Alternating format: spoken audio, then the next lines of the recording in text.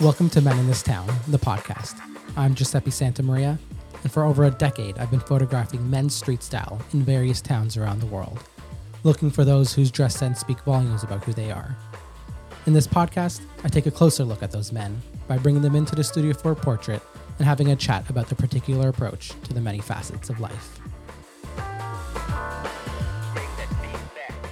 In this episode, I welcome Richard Kavanagh to the studio, a multi-award-winning hairstylist turned tech entrepreneur who epitomizes the definition of rebel in every sense of the word. Having grown up with a conservative upbringing in New Zealand during the 80s, Richard rejected the academic vision his family had for him, and in doing so, threw himself into a world of self-exploration through fashion, drugs, and rock and roll. Although his creative spirit shined through, it was his lack of discipline that made him feel lost. That is until he found the art of karate to bring him back in line and prepare him for a creative career most people would die for. Head over to meninthistown.com to view selects from our portrait session. And in the meantime, I hope you enjoy the conversation that took place.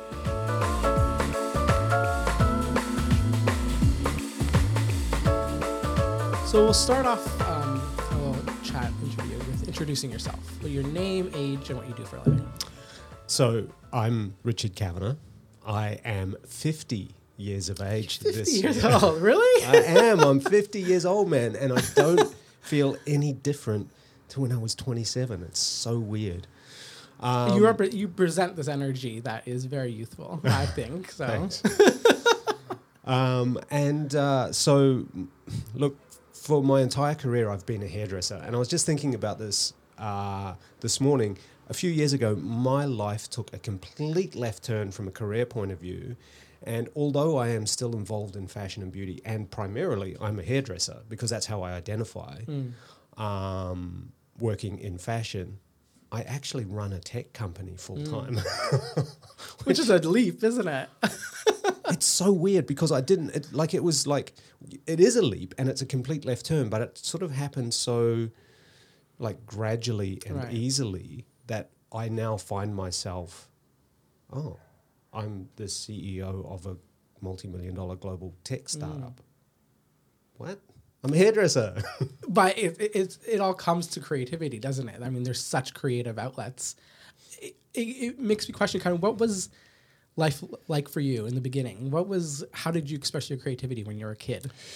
When I was a kid, interestingly enough, I was very academic at school. And so I didn't, even though I wanted to do art, so all I wanted to do at school was sport and art, but all the teachers said, no, you're an academic student, so you have to do languages and sciences.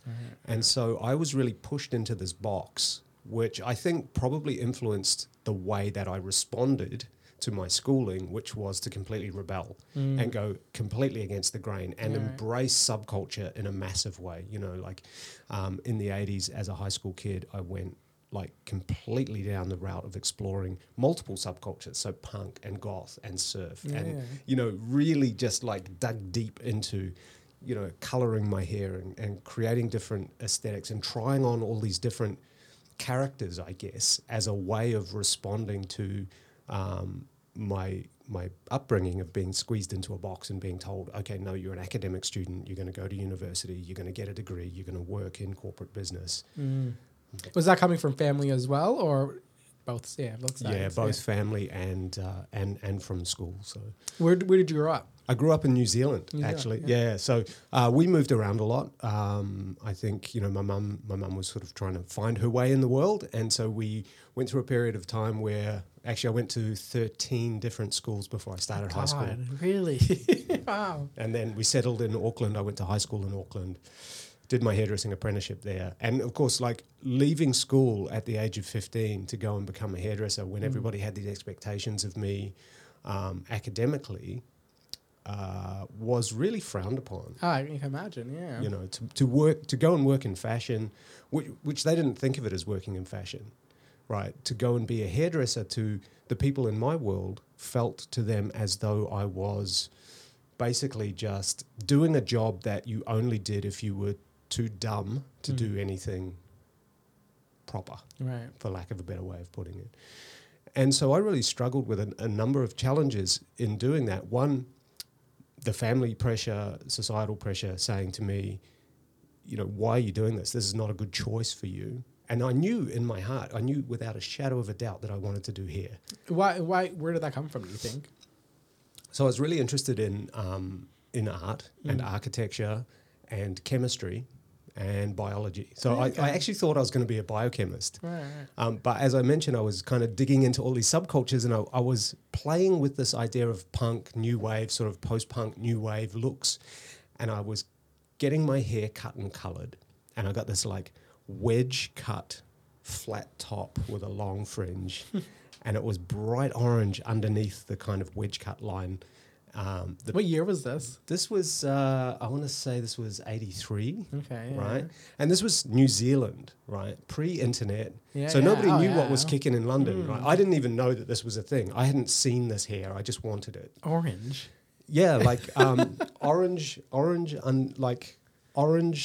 below the temples and below the occipital with a kind of a V-shaped wedge, and then a flat top on top with pink and purple tips, and then a long Amazing. fringe hanging over one eye, like down to my kind of cheekbone over one eye with a green tip. Wow. And so I went home and my mother was like, "What the is that?" And I went to school and they were like, "Go home, change your hair." Oh my God. But I went to a restaurant actually, and there was a girl who had like literally the same haircut. And she was like, "Where did you get your haircut?" "I just got back from London and like I went to such and such a salon and this was like the coolest, newest thing." Yeah, And I'm right. like, I didn't know. How funny is that? It's something that's kind of just built into you of kind of observing pop culture, isn't it? And kind of just seeing what you could kind of bring to a small town in New Zealand. Yeah. And I think, that was sort of the start of my kind of emergent creativity, was like just allowing whatever was inside me to bubble up and be Yeah, yeah. expressed, and primarily with myself as a canvas. I love that. So I did loads of piercings. I've got a full body Japanese tattoo, but I started getting tattoos in the 80s when my boss found out that I got my first tattoo. She nearly fired me from my apprenticeship. From your hair apprenticeship? Yeah. Yeah, right. Why? What's that? Well, tattoos were not a thing, Yeah. man. Like it was only criminals and gangsters that got tattoos. And now it seems like crazy, Yeah, right? it does, doesn't it? And it's weird how time could do that, isn't it? It's crazy. Because it's almost a prerequisite to being a hairdresser now. Well, you would think, especially a creative field that it is. It's Yeah. like you would think that would be just accepted. You would think so, right? Yeah. But, there's very, very rigid boxes about because we worked in service, right? Having to be able to present yourself to the customer in a way that made them feel comfortable was important. Right. Was more important than expressing yourself. Sure. Yeah. And so, I nearly got fired when I got my first tattoo when she found out. And I'd had it for 6 months and it was up on my shoulder and nobody could see it. Yeah. And so, I would express my creativity through myself as a canvas. I'd change my hair all the time. I'd change my clothes all the time. I would wear skirts. I experimented with wearing makeup and, just doing all these things. And people would say, and because I'm a straight man and I grew up a very small kind of, actually as a teenager, I was a little bit pretty, very small, skinny. Yeah. I was like 40 kilos when I left high Yeah, school to right. go and do my apprenticeship. So I was a little skinny, kind of pretty, purple paisley shirt, skinny stovepipes, pointy shoes, blow-dried hair, colour. And, I used to cop a lot of shit in the street. And I mean, in saying that, as a straight man, what gave you that confidence? Because that's the thing. It's at the time, even probably now, I would argue, people are always associated with being gay if they are into fashion, if they are into something. Where did you get that from in the 80s? Where did you get the confidence? Well, I guess that like any degree, like you say, any degree of flamboyance, right, in the way that you express yourself tends to be associated with being gay. Being a hairdresser, Yeah. especially in the 80s, man. I left school. My grandmother was like, "Oh, I didn't know you were gay." I'm like, I'm not gay. I like girls. Yeah. But I think, so to be honest, I don't think I was confident. I just Right. think it was more of a middle finger up to society. It was a F you. Don't tell me how to be. I'll be who I am. But isn't that not confidence? I would say that's confidence. Really? To be able to do that, that's majority of mainstream people can't even do that. You know, I think there is a confidence there that you're saying, I'm going to do it my way rather than having be a sheep and kind of do what everyone else is doing. Yeah, and it's funny because I would never have thought of it as confidence. Yeah. I just thought of it as like a rebelliousness, I think. Yeah, right. So what happened kind of with your first apprenticeship? How long were you there for? So I suppose what comes along with all of that stuff of being, being rebellious, going against the norm, pushing back on society, going to 13 different schools before you start high school is a whole lot of personal stuff, right? And so I fell into taking a lot of drugs and falling into kind of really rough little crowds and getting into trouble. And just, it took me a long time to finish my apprenticeship because I kept getting into trouble and, choosing the wrong path and just like going off track and getting into trouble. And I guess it took me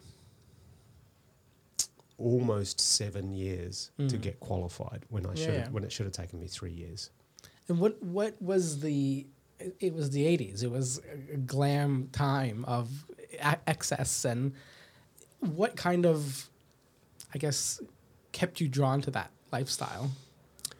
I think the one thing that kept me drawn to it, look, honestly, for me personally, there was this never satisfied with the result. Right. Like, and I think you can probably relate to this as a creative. Right? Absolutely. The creative process is so infuriating. You learn a craft or a method or a process to be able to execute your vision. And then every time you execute, you have an idea, you follow the process, and then you look at the vision and you're like, that looks like shit. I hate it. And then you try again and you're never, ever satisfied with the result. And the feedback that you get from the people that you're doing the work for, the creative for, is often really good. So they just keep paying you and keep saying, you're doing great, you're doing great. So you get this massive duality of like the internal struggle, which is I'm shit, my work's shit, I'm never going to be good enough, I'm going to keep trying. And you're getting the positive feedback from the other side, which is going, you're great, here's money, you're great, here's money.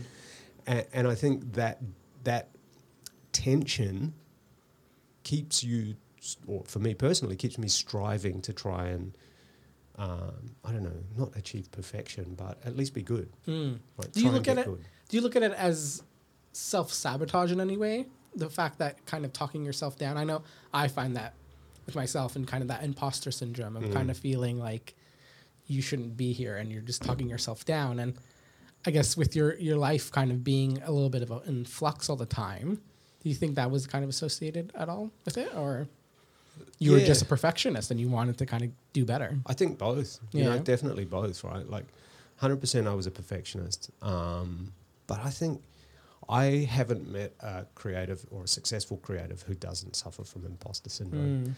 I was working, I accidentally accidentally became a TV show host and then accidentally became an actor in films. Really? There you go. That's a whole other story. You've had a life. My goodness. That's a whole other story alongside some other things. But I was in this really big Hollywood film, and one of the other actors in the film, who I would hang out with every day for 4 months while we were shooting this film, was an Academy Award winner. And so he'd literally just won the Academy Award for Best Actor. No way. And we were sitting out in the sun one day just shooting the shit, and the producer came over and goes, one of the runners came over and said, the producer wants to see you. And immediately I was like, oh shit, they're going to fire me. Because I didn't know, I totally didn't deserve to be there at all. Right. But they were like, no, Adrian, it's you, go and see the producer. Anyway, when he came back and we sat down to finish our coffee, he's like, man, every time I have to go and talk to the producer or the director, I'm convinced that they're going to fire me because I'm ruining the film. And I'm like, wait a minute, you're actually the best actor on the planet. Like, the Academy just said, you, my friend, are the number one top best actor on the planet, and you feel like that. Still have that, and I think I had a sort of a little moment of realization there, almost a sense of relief, right? Absolutely, like oh my god, if this person who is so acclaimed and so successful and so amazing at their craft feels like an imposter, then it stands to reason that I will have that too. And so that almost helped me kind of not overcome it, but almost compartmentalize it in a way that's like, okay, we all get it. We've all got imposter syndrome. I concluded into that way of like, we're just all human. It's a human emotion. It's like, you're not special in thinking this way. We all have it. We all kind of look down on ourselves, and that's the part of being human that we have to kind of overcome and kind of look beyond that, you know? Yeah. I think importantly, we do that not just in our work or in our creative pursuits, but I one day noticed myself, like the way I talked to myself, I was running the soft sand at Bondi Beach, and I was like whipping myself like verbally in my mind. And I was like, oh my God, if I ever spoke to another person like that, I would have no friends. I would have no relationships. And I was kind of like, why do I speak to myself like that? I need to change my self-talk because that's not nice. No, and that is a good way to look at it, is you wouldn't talk to other people like that. And if you do, then there are issues there, you know? So what kind of made you then overcome that, eventually you get your apprenticeship finished and kind of be able to be qualified? So I, when I was 18, so as I mentioned, I kind of got into these rough little circles and I would get into trouble. And I was a very small, sort of delicate, pretty looking boy who dressed weird. And so I used to get beat up a lot. Yeah.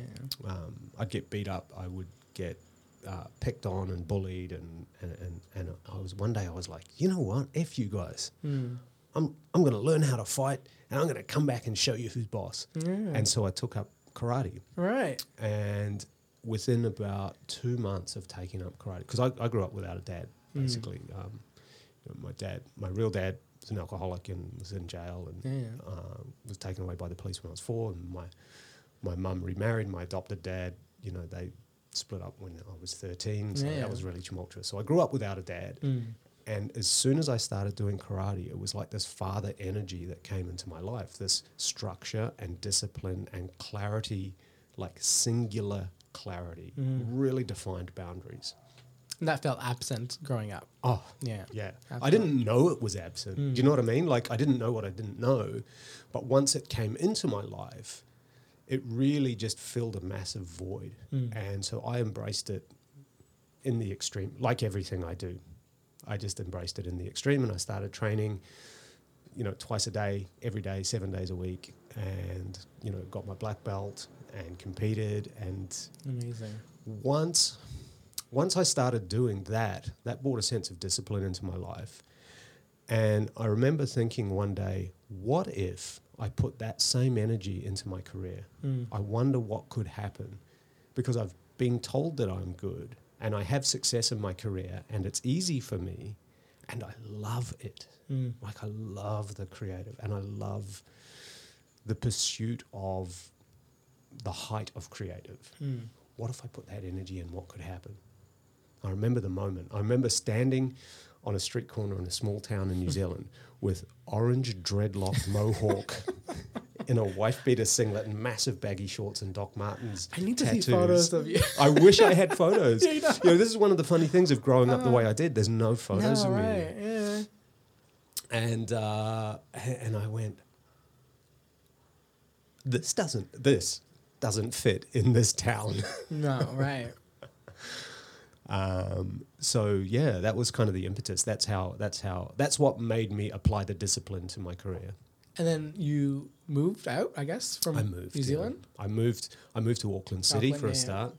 And I went to work in a salon with a whole bunch of award-winning stylists, and just decided that I needed to surround myself with the sort of people that I could respect and admire, and that would actually, that I felt were, I don't want to say equal, but were,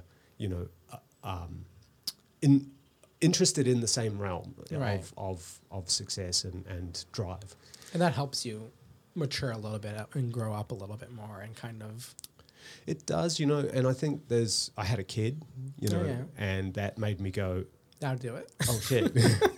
If I want this kid to achieve their dreams, I better show them how to do that, not tell them how to do it. Did you have fears of that, kind of not having the father figure in your life?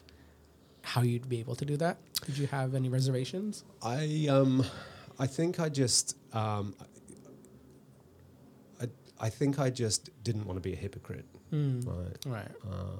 Of course, I was afraid that I was going to turn into my father and be absent. We all have those fears if we have a bad experience. And, and be a violent drunk who was absent or violent and drunk, and I really, that fear. And here's an interesting thing, like we're talking about what drives you and what pushes you to kind of pursue, in my mind, pursue my own personal best, right? And I think that there's you can use those negative things in your life to push you away from those things, right? Like I think a lot of us look at their life and their upbringing and just are repelled by it. They want to be away from it. They want to just, I want to be anything but what I grew up as and with, And I think that can be a motivating force. Oh, absolutely. And so, the fear of that made me like, shit, can I be this for my daughter? Don't be a hypocrite. Show her. Go out and do whatever you can do. See what happens. Yeah. Be the story you want them to be. And you ultimately have the control to do that. That's the thing, isn't it? Only you do, right? Yeah, only you do. Only you have the control over your life. Only you have the choice to be or not be who you want to be. That it's very simplistic, but it's not easy. And I think there's a big difference between simple and easy, right? But I believe very powerfully that the simplest thing to do is to change your mind and make a decision. The hardest thing to do is to stick to that decision. Right? How do you stick to that decision? Do you have a practice? Do you have a way of any reminders that kind of keep you on track? Yeah, for sure. First of all, I'm incredibly stubborn. But I have practiced consciously making a decision and then sticking to it. I in my 20s, alongside my martial arts practice, I would practice a form of yoga called Kriya. And one of the lessons that I learned early on, which has stuck with me, is that every time you decide to do something and then you do it, it strengthens your will incrementally. Every time you do something or decide to do something and then don't do it, it weakens your will incrementally. So that somehow stuck in my brain, and every time I decide to do something and don't do it, I get this massive fear that I'm eroding my willpower that I've been building, and I'm like, no, I'm going to do what I said I'm going to do. So that's just a conscious decision. Like when you're working out, it's like the same thing. If you don't go to the gym for a few days, you feel like you're kind of ruining it all, and it's going to crumble. Yeah. Which is not necessarily true, because sometimes you need a rest. But actually, it's a good motivator, right? It's a good thing to keep you accountable. I have a coach that keeps me accountable. Over the years, I've worked with different coaches in various roles. Either, like I've either specifically put them in place and pay them for the accountability, or they've accidentally been somebody that I'm accountable to, even if it's just in my mind I'm accountable to them. Like my karate coach, I was like, I gotta, it's like, that's the dad in my mind, be a good son. I love that. Amazing. So what eventually brought you over to Sydney? So I accidentally ended up in Sydney. We were moving to New York. So I decided I'm going to see where my career can take me, right? Like I'm going to apply the same energy that I've applied to my martial arts to my career, see where it can take me. And I was traveling a lot. I won a bunch of awards, and then I got opportunities to travel. I started working with some photographers. And was it mostly kind of freelance, or did you have your own salon? Did you? So I worked in a salon, and I decided to pursue my career. I started entering awards. I entered some photographic awards in the 90s after I won a bunch of other hairdressing awards. And the photographer that I worked with, so how I went about it, right? Like I didn't look at hairdressers to see, how they were winning awards. I looked at fashion to find the best people in the image making industry that I could partner with to collaborate on a vision. Yeah. Smart. I learned some really massive lessons, man, because so many hairdressers are just navel gazing so about the hair, and they start with the hair and then they kind of try and build a story beyond that. Right. But I'm like, listen, if I'm going to be, if an image is the end result, the person that creates an image is a photographer, not a hairdresser. The photographer creates the image. So number one, most important person in the team is the photographer. The image is of a model. So talent is number two, most important person. Then it's the elements that kind of jazz it up. The hair, the makeup, the wardrobe, the concept, the styling, the context. But first photographer, second talent, and then the other stuff after that. So I flipped that model in my head. I kind of made that model up in the 90s, and it became really successful for me in terms of winning awards. But I worked with this one photographer, and he's like, dude, I haven't worked with anyone that does hair like you. Would you be interested in doing some shoots with me? Yeah, nice. So I'm like, hell yeah. This was, okay, so this Have is... you been shooting at all much? No, No, I've you done haven't like 3 hair shoots. Yeah. So basically I hired him Right, okay. to do my hair competition shoots, Right. which, we ended up getting accolades and published around the world and winning awards and whatever. But he was like, hey, do you want to come and do some editorial shoots with me? I'm like, yes, I do. That's what I want to do. Yeah. So one day he phones me and he goes, hey, do you want to go to Queenstown? We're going to go there. It's Winter Festival.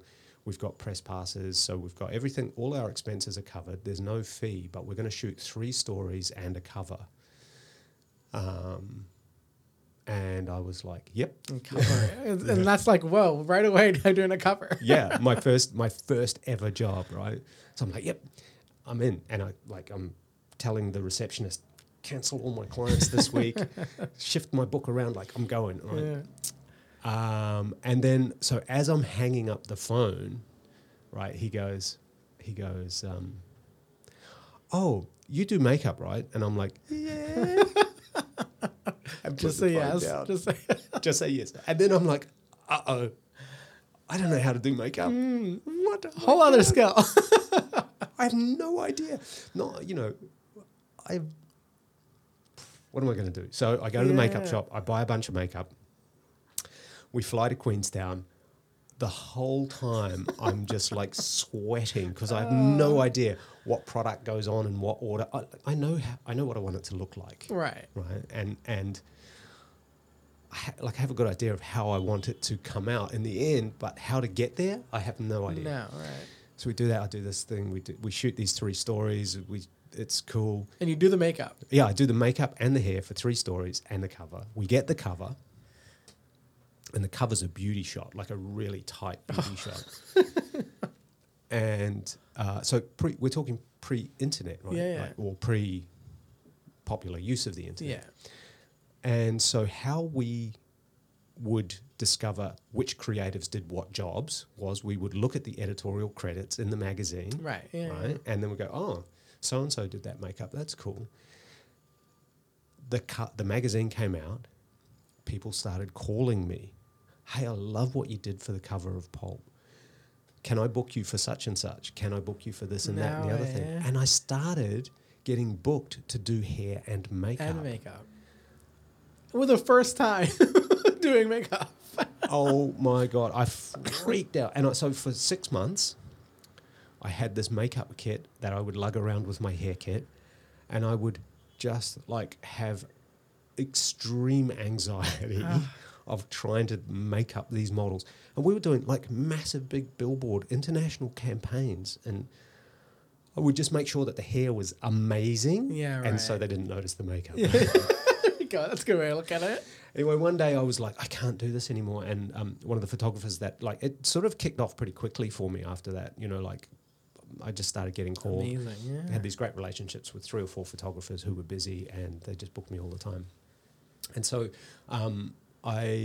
one day one of them rang me and I was like, hey, I am available, but how would it be if we got someone else to do the makeup and I just do the hair? And they were like, oh my God, I'm so glad you've said that because you do amazing hair, but I just think the makeup's been a little bit. There you go. Just about telling the truth. But you know what?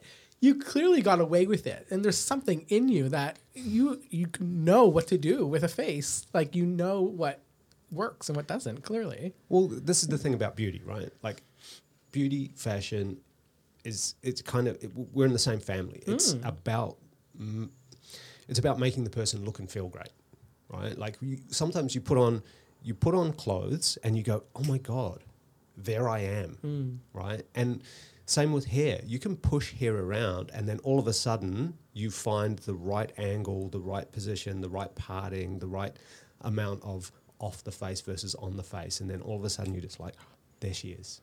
There's the girl. That's it. And she feels it as well, right? Yeah. And so it's kind of the same with makeup. It's just trying to find that moment where, that's her, that's the character, that's the girl, that's who I see on the inside, represented by the outside. Wonderful. So from there, I guess, started continuing to do editorial, get into commercial, and you traveling. What were some of the highlights of that? Well, I would do both. So I would do editorial and advertising jobs. I would be shooting, and because I was still quite strongly connected with the hair industry, some of the brands would get me to speak to hairdressers about my experiences and my journeys and so I got to do this kind of really nice crossover where I would get paid quite good money to do speaking engagements to hairdressers. That would allow me to be in another country and I could do jobs there. And then which is ideal, isn't it? That's quite nice. It was kind of cool. It worked out really well. And I was so it just kind of like sort of snowballed and opportunities presented themselves, and I ended up doing this thing where I was, so I would go to New York and I would work on Fashion Week in New York, and that had always been a dream for me. I want to work New York Fashion Week, so I'd go over and I'd work on shows. And then I remember saying, I was doing this thing on Good Morning TV. So Good Morning, the morning TV show, they said to me one day, would you like to come and talk about hair trends, right? We'll do a 3-minute segment, and if it's good, we'll do it like once a month or once every couple of months, and you can just talk about hair trends. So I rocked up, did this one thing, and they were like, oh, that was really cool. People liked it. Do you want to come back next week and do another one? And so I was like, oh, okay, yep, I'll do that. So I went back and did another one, and then they were like, that was awesome. Do you want to come back next week and do a 7-minute spot? And it turned into a weekly 7-minute spot, which rated really well. And so then I said to them, hey, you guys, what if we did, and this is obviously pre-social media, what if we did live from the runways of the world, translating the trends for everyday women? And they were like, yes, let's do it. So that funded my trips to New York Fashion Week, where I would work on the shows, photograph backstage, run out front of house, shoot some of the models, run back to my hotel, do a quick edit, email them over to TVNZ, and then they would call me on the phone and we would do a live cross. Unreal. And those were the heydays of television work and magazine work and all of that stuff, isn't it? It was so great. And doing that kind of got me to meet people, and I got to interview some interesting people. I didn't know how to interview anyone, but, I'm like, hey, I'm here for TVNZ. Yeah. What are you up to? Stick a microphone in their mouth. I got to meet some interesting people, and other opportunities came out of that. So one day I was over there and a friend said, hey, do you want to go down and have a play on this show? And so I'm like, yeah, sure.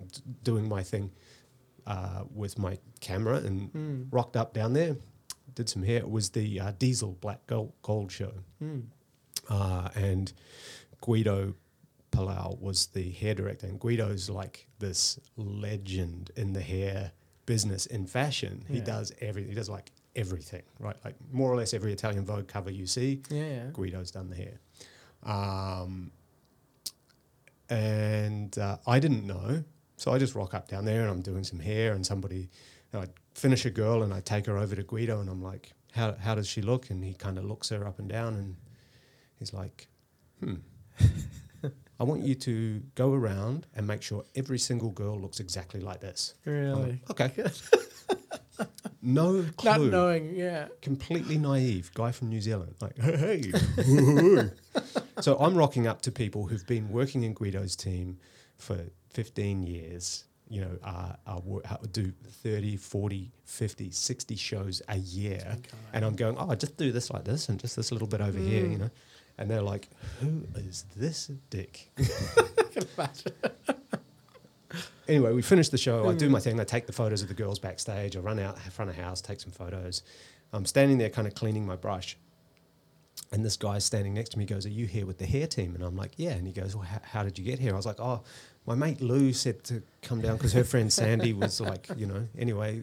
So, yeah, I thought I'd come and have a play. And he goes, interesting. Because I booked the hair team and I didn't book you. I was like, oh, how does that work? Do you, what, are you, he goes, I work for Art and Commerce and I book the hair team. I'm, oh, cool. So do you rep everyone here or how does that work? And he goes, no. And then he just cold shoulders me like this, right? I'm like, and then I started trying to talk to him and he just blanked me. So I'm like, okay, whatever. I obviously put his nose out of joint because I just sort of turned up and it was his team in theory. Right. So I left, just thinking nothing of it. And this guy comes running down the street after me. It's winter in New York. It's kind of rainy. And he's like, excuse me. What are you doing for the rest of the week? Because Guido was hoping to have you on his team. I was like, oh, man, I'll see what... Send me the list of shows and I'll see what I can do because I got some commitments. That's classic. And I wasn't trying to be a dick, you know. It's just, it was true. I was true. I was there for TVNZ. So... anyway, I ended up doing a whole bunch of shows with them, and then I did like 8 shows that week. At the end of the week, the last show was Calvin Klein, and I'd got into we did Ralph Lauren, Alexander Wang, Marc Jacobs, Mark by Mark, and then we're at... what year was this?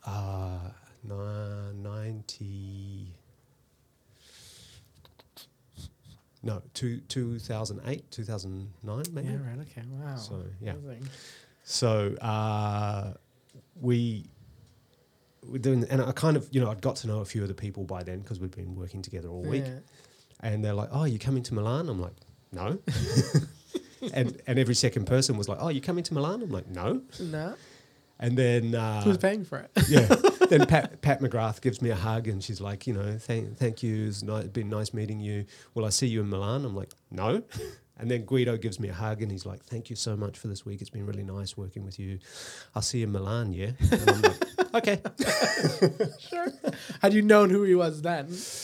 I knew who he was, right? Like I knew who he was, but I didn't know how the system worked. And I didn't have an idea that there was this kind of, this bigger tier of organization where, all those people in that team were all getting paid. They were all chosen to be there. They were the best of the best. And I didn't realize that the guy who was like, I didn't book you.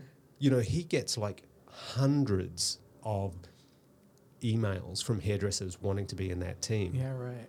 Like hundreds of emails a month. I want to be in the team. I want to be in the team. Here's my CV. Like DMs and like whatever, I didn't know that. I was just like, whatevs, Hey, we're doing some hair. Well, it's also a very much a Australia, New Zealand attitude of like everyone does everything, And it's like we're in America, it's like there's a role specifically for everyone, and it's very could clash sometimes. Yeah, and do like follow the hierarchy, follow the rules, and don't break them. Right? So I mean, I ended up, I think did over 200 shows with that team over the years, which was really, really fun. But I was going to move to New York because I was working. Most of my money work was coming either out of the States or out of Asia. And so we were going to move to New York. My wife had always wanted to move there. I got an agent there, looking at schools, looking at real estate. And I was here in Sydney working on a shoot, and it was this beautiful May day with crisp blue sky, and the light was coming through the leaves, and we shot this amazing story with 2 beautiful models and amazing fashion, and it was as good or better than the work I was doing in New York. Right. And I went, wait a minute. I never even thought of Sydney. I would work here a lot. I would come here and do shows and shoots, but I never thought of living here. So you weren't living here at the time? No, I was living in Auckland. Right. And I was like, what if we moved here instead of New York? And so I rang Cindy and I was like, I was on my way back to the airport to go home. I was like, hey, should we have a conversation about potentially moving to Sydney instead of New York?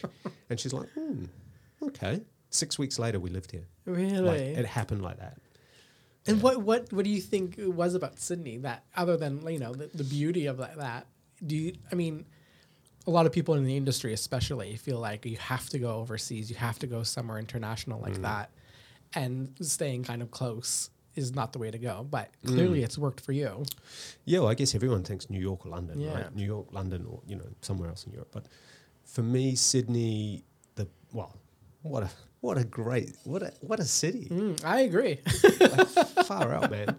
The weather is amazing. Yeah. Work is great here. Yeah. I make the same money that I would make in the US. Yes, there's a bit of a ceiling, right? But because there's no ceiling doesn't necessarily you're going to reach those heights. Doesn't necessarily mean you're going to reach those heights in the US anyway. No, exactly. Right? Yeah. But lifestyle here, school, the beach, fashion's good here, people are good, food's good. No visa for me as a Kiwi. Just rock on up. Exactly. Just like check the box on the arrival form. Yep, moving permanently. Yeah. It's close to New Zealand. Yeah. I think there's a lot of reasons why Sydney's great, but for me, from a career point of view, best thing I ever did. That's good to hear. I think I always say this kind of when I have discussions about the whole New York or America and Sydney thing or Australia. And it's like, I feel there's so much opportunity here and there's so many stories that haven't been told here in Australia, where you could go to New York and you could be another person that kind of does the same thing over and over and you get lost. Why not do it in the city that you can shine a little bit more and kind of make an impact, you know? And yeah, I like that. I like that idea that you can make an impact, especially as I get older. You know, like I feel like one of the things that I am leaning into a little bit more as I get older is the fact that I do have some kind of influence on other hairdressers particularly. And here I can have that impact. I can continue to do really interesting work with amazing people. Man, like we shoot with the best girls in the world. We have some of the best photographers in the world. Yeah, absolutely. When it comes to that, for sure. You know, yes, maybe you can't just call the PR and get the latest piece from Prada shipped down, but you know, there's one somewhere, and if you wait your turn, it'll turn up. That's very true. And you know, I still get messaged from different people in all over the world, like, "Hey, can you come and do this shoot? Can you come and do that shoot?" Yeah, exactly. The travel opportunity, you know, pre-COVID, and hopefully post-COVID, is gonna always be there, really. Yeah. So, do you know what's nice though? Is post-COVID, not traveling and living in Sydney. Oh my God, I couldn't imagine being in New York. Oh my goodness! This last 12 months. Anywhere that's very concentrated like that, I feel like there was breathing room here, and it's like there's room to just enjoy what you have around you. Yeah. We moved out we were in Potts Point on Chalice Avenue, and we had a small apartment there with no outlook. We're like, we need to kind of take advantage of this opportunity, find somewhere so we're now in Woolloomooloo, and we have this beautiful kind of blue sky and city view, and it's like, that is just what you need sometimes. Is just, I can't imagine being. Yeah. And you kind of like, you live in a city like New York, you can't buy that. No. For love nor money. You know? No. And that's another thing with New York. You need the money to be able to even live on the fringe of it, you know? Yeah, just to kind of live comfortably. Yeah. Yeah. What's your average day here in Sydney look like? I'm sure it's all over the place. Man, it's all over the place. Okay, so last week was Fashion Week, right? Yeah. So an average day would be. So I said it earlier that I've accidentally become the CEO of a tech company. Yes. So I have every day at 9:30 I have a stand up with my team. So we check in what I did yesterday, what I'm doing today. It's an accountability piece that we do every day as a team. It's a little 5-minute thing. Prior to that, I'm usually doing a bunch of emails, some writing, some planning, some prep, and like getting the day set up. Then Fashion Week last week, it's turn up for the show, brief in my team. How many shows did you have?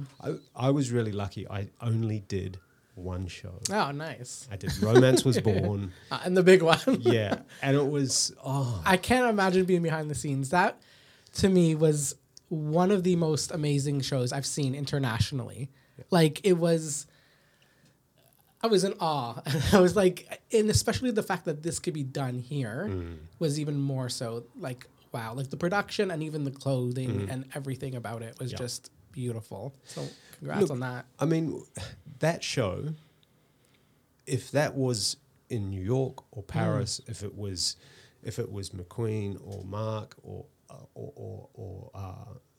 Saint Laurent or any of those, you know, if it was any of the blue chip brands, you would go amazing. Yeah. Yeah. You know? And it was here, and it was romance, and it was Australian, and it was... And there was still creativity to the galore behind it. It wasn't like just mass production. It was just hands-on, Australian hands-on, which is amazing. Well, one of the things I love about working with those guys is that the creative process, I liken it to standing around and throwing firecrackers into a rubbish bin. You know, it's like, whoa, that was cool. Throw another one. Woohoo, that was cool. You know, and the creative process is like, yeah, more, do more. So I really enjoy that with them because they're true creatives. Oh, yeah. They're visionary, but at the same time they're very accomplished, and they understand and are comfortable with the process of creativity. You know, and I think sometimes working with other creatives, one of the challenges is that not everybody's as comfortable with the creative process. They want things to be clear and tight and defined, and you know, here's what I want, do this way. Whereas I think with romance, it's really, let's get together as a team. Here's like the framework of the collection, the clothes, here's the ideas behind what we want to say with the show, what we want to say with the clothes. With the talent that we put the clothes in. Here's the stories we want to tell. How do we now take all of that and find a way to bring the beauty looks in as an anchor? Yeah. And I don't know if you remember the makeup, but Pinky did the makeup, and it was amazing. Well, that's the thing. It all worked so seamlessly together. The clothes, the hair, the makeup, everything was just... So because the makeup, like the clothes were everything, the makeup was everything, the set was like just, it was all everything, we decided that the best thing to do was to kind of, and one of the threads was we want to feel like Romance Was Born has grown up a little bit. And you felt that. You absolutely felt that. Yeah. It was like, but still, how can you kept your core. You kept to like, I mean, it kind of brings you back to what you were like when you were younger, of kind of having that little punk edge, but you still grow up and you have that still, you know? And it's, you have that through your tattoos. And it's like, it's a permanent thing that's always going to stay if you're being true to yourself. Yeah. You know? And I love that you say that, because it's about being true to yourself. Right. And for me, as a part of that creative team, I look at my department and I go, how do I help everybody else shine? Like, how do I do the right thing here? That means everybody can shine and the story can be told.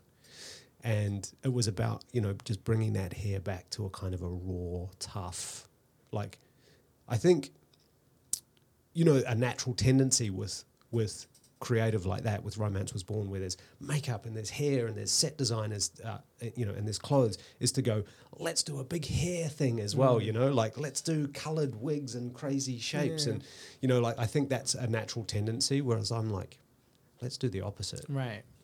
And that's, I think, where my rebelliousness, like my true nature is in kind of, fuck you, I'm going to do the opposite of what everybody thinks I should do. Of course. But it works for my creative process. Yeah, right? So that was amazing. And, you know, one of the challenges as a hair director is that you have 3 roles. One of your roles is to design a look that carries the show and makes the talent feel as if they just belong. Right? And it's like I was talking before about, sometimes you push the hair around, you go, oh, there you are. it's finding that moment for 41 talent. 41, yeah, was huge, wasn't it? Yeah. Goodness. So it's designing the look, right? That's the creative. And then on the day, you've got to run a team.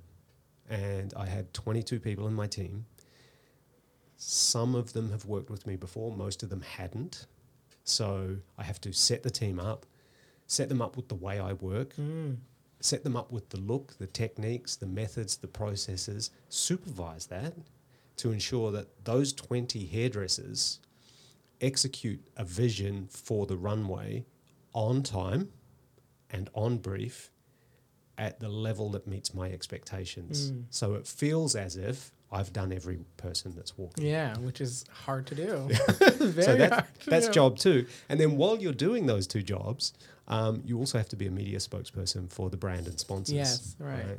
So, people are coming backstage and they want to interview you. And so you have to be able to articulate the look and the whys and the what fors and make sure you spruik out the brands that are sponsoring you and create the opportunities for the brand to get that little bit of extra media reach through the beauty media. Absolutely. How, with all this kind of, experience that you've had, how did you end up, you mentioned you started a startup. How did you end up falling into that and applying all these skills to something completely new?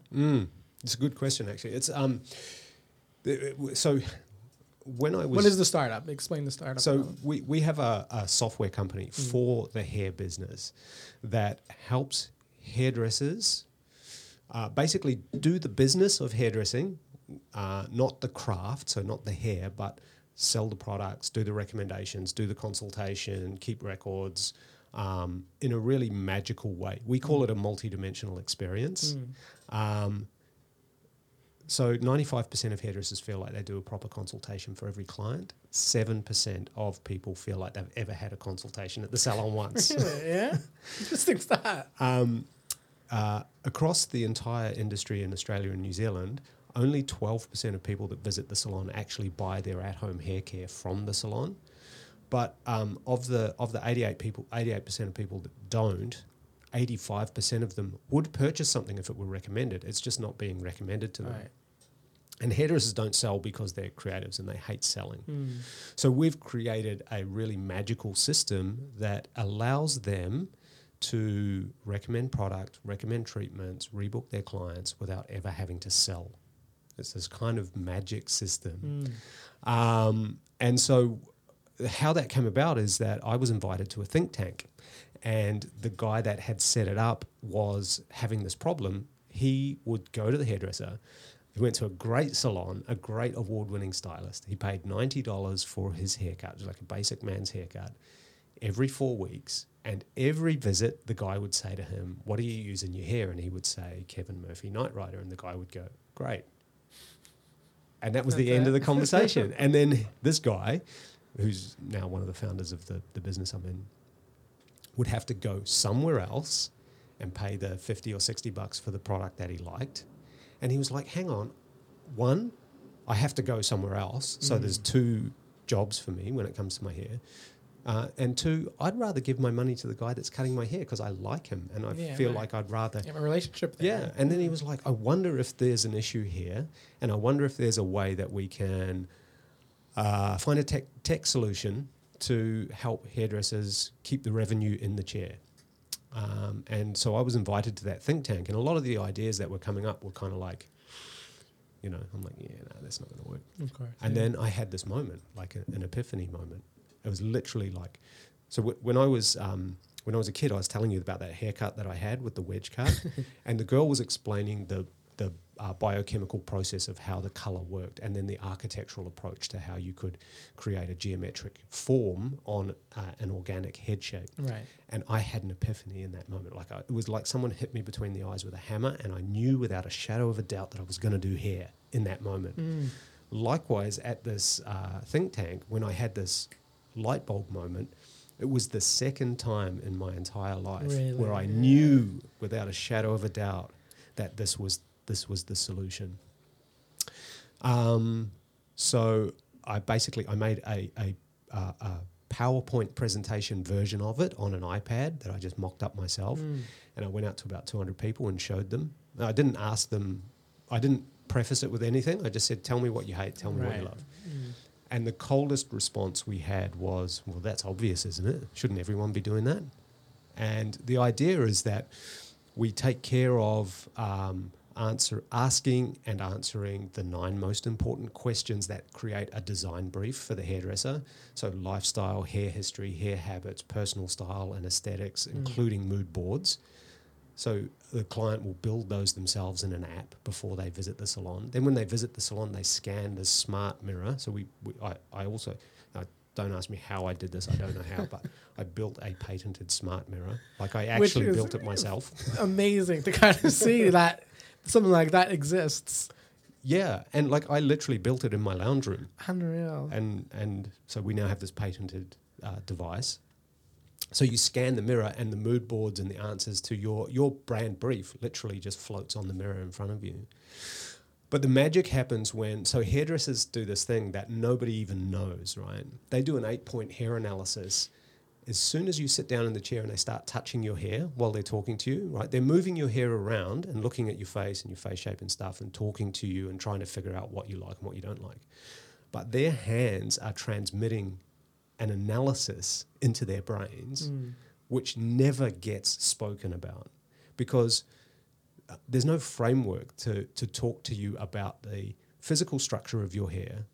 So the biological nature of your hair, the different layers, the cuticle, the cortex, the medulla, how that impacts what you should be using at home, what services you can and can't have in the salon, what cutting techniques will and won't work, what coloring techniques and products will and won't work. Like just by touching your hair, every hairdresser can tell all of that stuff in an instant, but they never say it. It stays in their head, right? So we've built this like little magical interface where they can just show you what their hands have felt and you have a visual representation of your hair analysis. Then our algorithm processes that information, recommends an in-salon treatment, which is displayed on the mirror, recommends an at-home hair care regimen, shampoo, conditioner and treatment, which magically comes into your phone, into your app, Right. which you can just click to buy and the hairdresser gets the proceeds. Without selling Without directly ever like having that. to sell. Yeah. Yeah. Brilliant. Very smart. And it sounds an obvious thing, but it clearly wasn't there. So it's like, there's the opportunity. Grab it. Go for it. It sounds super obvious, right? So then what's interesting though for me is as a creative is I think there's a whole lot of transferable skills that I've learned, right? Like, so we just talked about Fashion Week and having a team of creatives that I have to lead to a successful creative outcome. One of the contracts that I had for 10 years with a company was as a creative director for a big salon group. They had 600 staff and I was contracted to be a brand ambassador, design their education program and do all of their imagery and branding. And, you know, all the learnings I got from that and trying to lead creative teams, small, medium and large creative teams to successful outcomes over short, medium and long-term projects. So that salon group ended up going from a brand that was ostensibly in, I don't want to say in the toilet, but the consumer research on that brand when I started was terrible. Right. Like the consumer said I would never go there, basically. In 5 years, I made them New Zealand's most awarded salon group. Really? And so that was kind of one of my missions, right? Yeah. And so a lot of the skills and processes that I learned from that are transferable to the tech company because I've got a bunch of ostensibly creatives because developers are creatives. And we've got this mission, which is to Amazon-proof the salon industry. Right. Right. And Smart way to look at it. Yeah. Right? Yeah. My goodness. And that's our mission, right? We just want to Amazon-proof the salon industry. We want to help small businesses thrive and survive. And so what I do is I go, here's our mission. The product is the vehicle to execute that mission. So it's just leading a team to execute that vision. Love that. Very clever. I think it's clearly the way your mind works is you also have that business element to it, which a lot of creatives sometimes don't have. And it's like you have the creativity and you don't know how to kind of monetize it, where you've learned kind of over the years and in various forms of how to make a proper living out of it. Yeah, I think that's partly coming from the antipodes, right? Like we talked about how here you have to do everything, right? And you kind of have to be everything. And when I started out, I didn't have an agent, I didn't have a booker, I had to look after everything myself, do all my own invoicing. So accidentally you learn these things. But like, man, it's a big blind spot in the salon industry, you know, because like you say, most creatives are concerned primarily with the craft and the output, you know, like, you know, if you've got a design project, the output is the end of it. If you're doing a shoot, the final images are what you are focused on. If you're doing a haircut and color, what's immediately in front of you is the client, and what's important is the outcome. So the big blind spot is all this other stuff that's clients who are not coming back, clients who are not buying their product, clients who are dissatisfied. A friend of mine was telling me yesterday she went out for dinner with 8 girls. 3 of them want to break up with their hairdresser but don't know how. 3 out of 8. It's a book title. How to break up with your hairdresser. I love it. Let's do it. That's fantastic. That's definitely finding a solution for creatives, I think. And if a lot of people could think that way as well, of just kind of how to ease that part that you don't want to kind of do and kind of, make it as seamless as possible, really. Well, I think the secret for me is understanding what the hairdresser's secret hidden superpower is, and when I had a vision for this product, the idea was people don't speak hair and hairdressers don't speak people. Let's create a visual interface that allows that bridge to cross. And in fact, I think the first working title of the project was Mind Meld. What is the title of it? It's called Peek, P-I-I-Q. So peek, take a peek, so look into it. Peak your interest, P-I-Q-U-E. Climb to the peak. Yeah. I think it's one of those things as well that it's not a digital product that is stopping human interaction. It's melding the two together, which is very refreshing and the way forward, isn't it?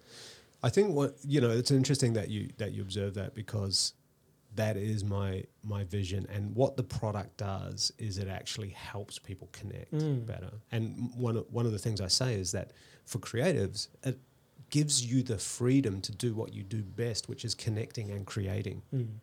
I was speaking at this event a couple of years ago, and there was a guy who was talking about technology increasing the gap between human connectivity, right? And that was one of the things that he was concerned about. He'd written books on it. And I said, come and have a look at this thing. And he's like, whoa, that does the opposite. Yeah, which is rare right now, at least. Yeah, for sure. Goodness. Well, Richard, one last question. What is it like to be you right now? Where's your mindset at? What is it like to be me right now? That's a great question. It could be good, bad, it could be stressed, it could be whatever you like. Do you know what it's like to be me right now? I feel more comfortable in myself today than I ever have. I've got this weird blend of I don't give a fuck what people think, I don't give a fuck whether I'm successful or not successful. I'm old enough now to know that I'm going to survive, and I'm young enough to enjoy life in the moment. Beautifully said right there. I think we could all take that and run with it. Thank you so much, Richard. Appreciate it. Man, thank you. It's been really nice chatting to you. I know. It's a great conversation, and I love it to kind of go in any direction it needs to go in, and it's fun. I think people are going to get a lot out of it. Awesome. Thank you. Thanks for having me.